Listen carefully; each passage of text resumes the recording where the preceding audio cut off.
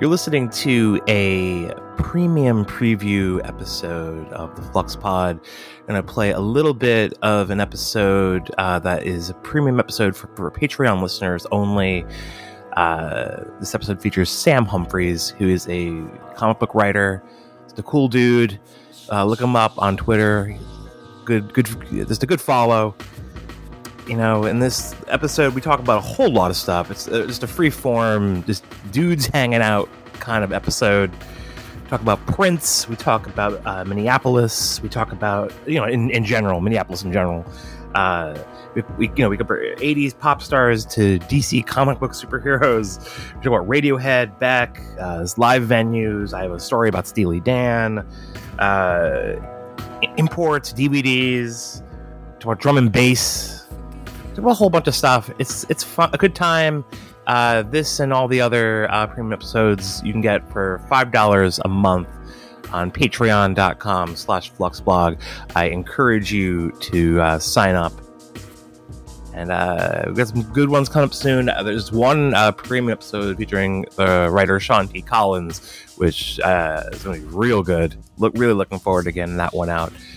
But yeah, sign up. It'll be cool. Here's Sam Humphries. Speaking of surprises at shows, I had this in mind to tell you about First Avenue. Went to go see the Mike Watt tour there. And this was when he was touring for Ball Hog or Tugboat, which I know you know this album because you put a song from there on a recent playlist, and I was very proud. Well, Against the 70s with Eddie Vedder and Dave Grohl. That's such a great song. It's an incredible song. It's such a great song, and that album is still so unique to this day because he had 20 to 30 guest stars, and they're all luminaries of the indie rock world throughout the entire album. And famously, the only woman or one of two women on there was Kathleen Hanna, leaving a voicemail to him about how she didn't want to participate in his dude rock album, which is funny on a number of levels. I asked him if he knew what time he had. He said he wasn't sure, maybe a quarter past. The kids of today should defend themselves against the 70s. I peered in his eyes as we stood in line just to have a look. But the pages I found looked like an unbound coloring book. The kids of today should defend themselves against the 70s. The kids of today should defend themselves against the 70s. It's not reality, just someone else's sentimentality. It won't work for you. But, and I like the album, but often with First Avenue, the tickets were so cheap that you're just like, oh, I'll just go to this show because all my friends are going and it'll be a fun night because I'm going to spend $8 on this ticket. And both the opening acts, we didn't know who they were, but that was very common for a First Ave show. And we went there, and the first act, it was literally the Foo Fighters, but still with Chris Novoselic. Wait, I didn't even know Novoselic was involved at any point. He, at least on that tour, this was before their album came out. We didn't even know the name Foo Fighters. And it made sense because then, of course, they had all played. Pat Smear was there too, as I remember, and they all played on the Mike Watt album. They're one of the many guests. So we were like, holy shit, oh my God. And it was Kurt Cobain had died, and that, was still very fresh. And to see them all together, it was literally Nirvana without Kurt Cobain. Wow. It's kind of interesting to think about if Chris Novoselic just kind of stuck with it, and it would have really forced a comparison to New Order.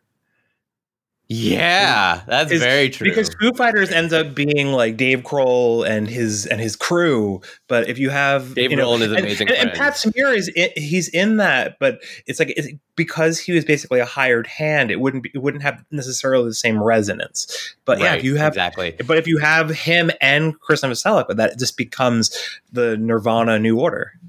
And I wonder for for Novoselic or Grohl or anybody if that was like part of the calculations. Like, I love you guys, I love playing with you guys, but I just can't be in like the new order of Nirvana. Like, I can't do that. Yeah.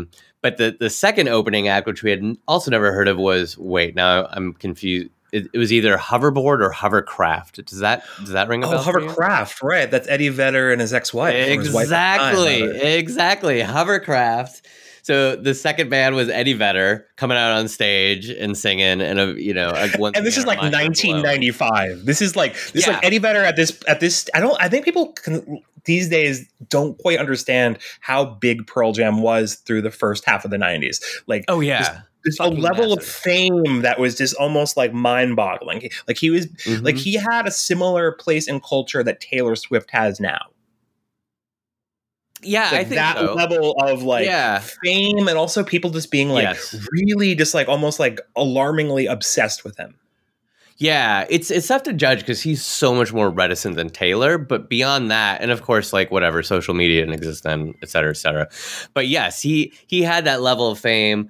And you're right, people obsessed with him and dissecting his lyrics and all that kind of shit. And to see him even in 1995 in a club like First Avenue was improbable. Like Pearl Jam, if they had ever played First Avenue, which they probably did before 10 hit, but like they certainly were not playing First Avenue at that point. Yeah. I actually just checked to see what the capacity is. So it's 1,500, which is pretty good. So like in New York City terms, like that's like twice the size of Bowery Ballroom.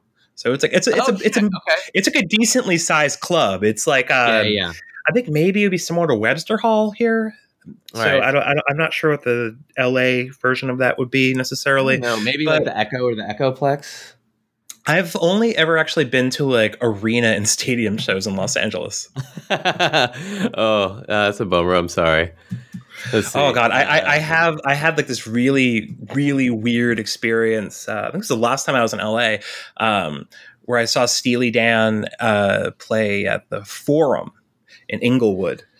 And wild! And like I am not a stoner. I don't really have a lot of stories with drugs, but this is one where I do have a story where I was there for work for like a week or so, but I knew that like most of my friends weren't going to be available, so I was like, okay, I guess I'll maybe you know what, I can just legally get some edibles, and I'll see a movie. When in Los Angeles, do as Los Angeles, right? Because I remember like I saw.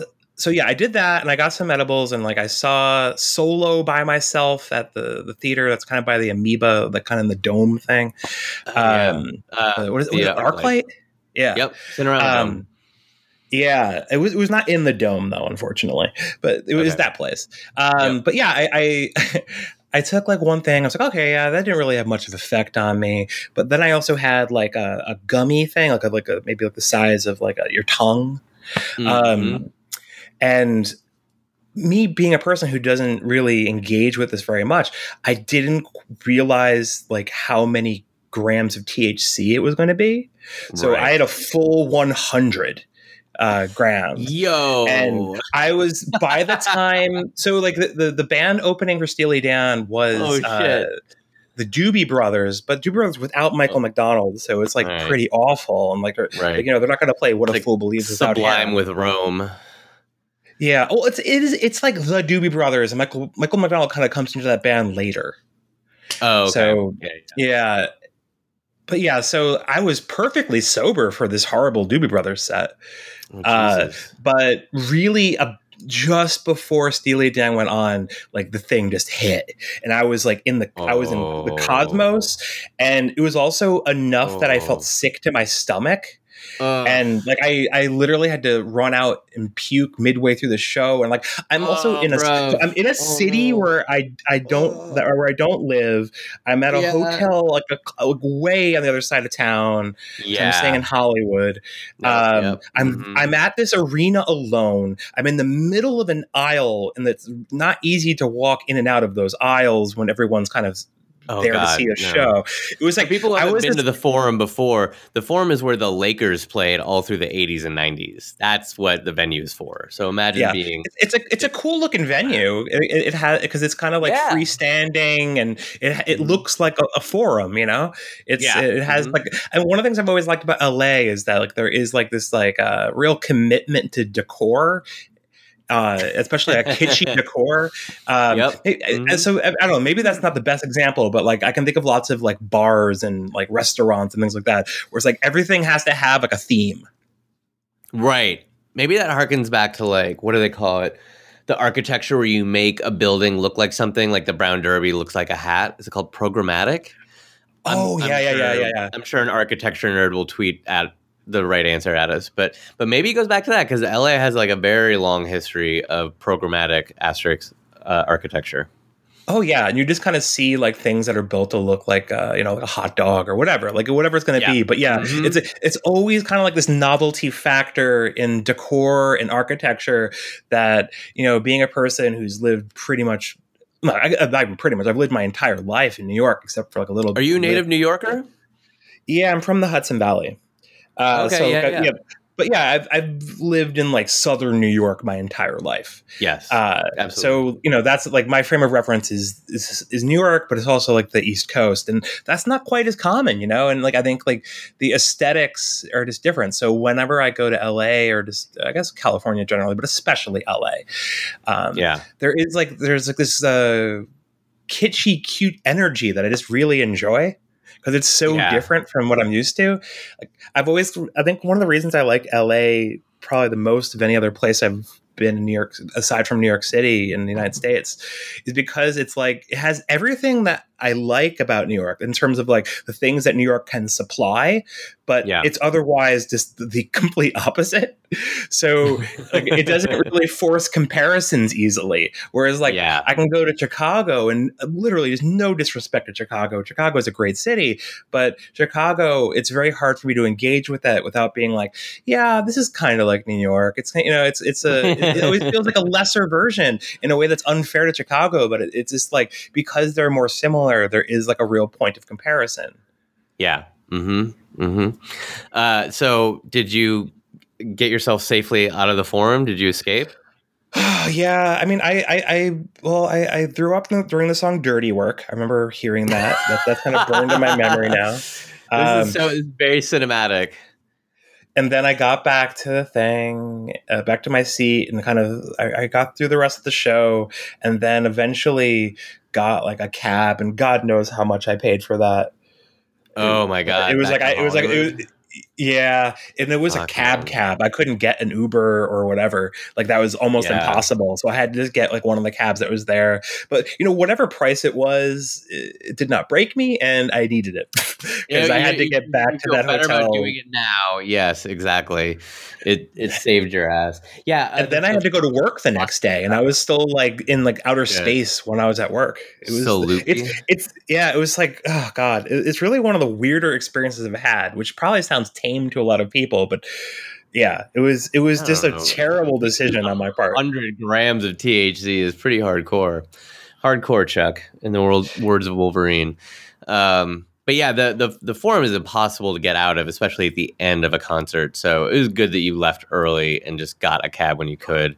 Oh no, I didn't. I didn't leave early. I probably should have. I probably should have. No, I stayed straight through, man. I'm a big Steely Dan fan. I gotta see. What a true Steely Dan soldier. What a true Dan head, or whatever they call you people.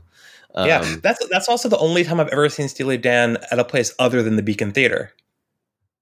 Oh, which is kind of like this kind of fancy theater on the Upper West Side where they kind of famously do like these long like week or two of shows, and that they've been doing it for years and years now, at least since the early to mid aughts.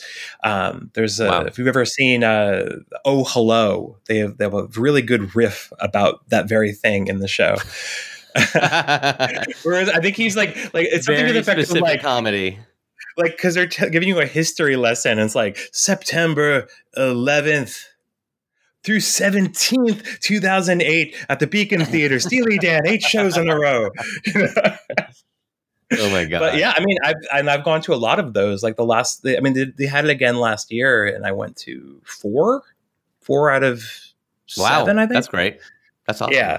So so we were talking before about this, like seeing people play their albums. Like that's one where I have seen them play like a lot of their albums at this point. Yeah. Or at least all the ones that they will play straight through.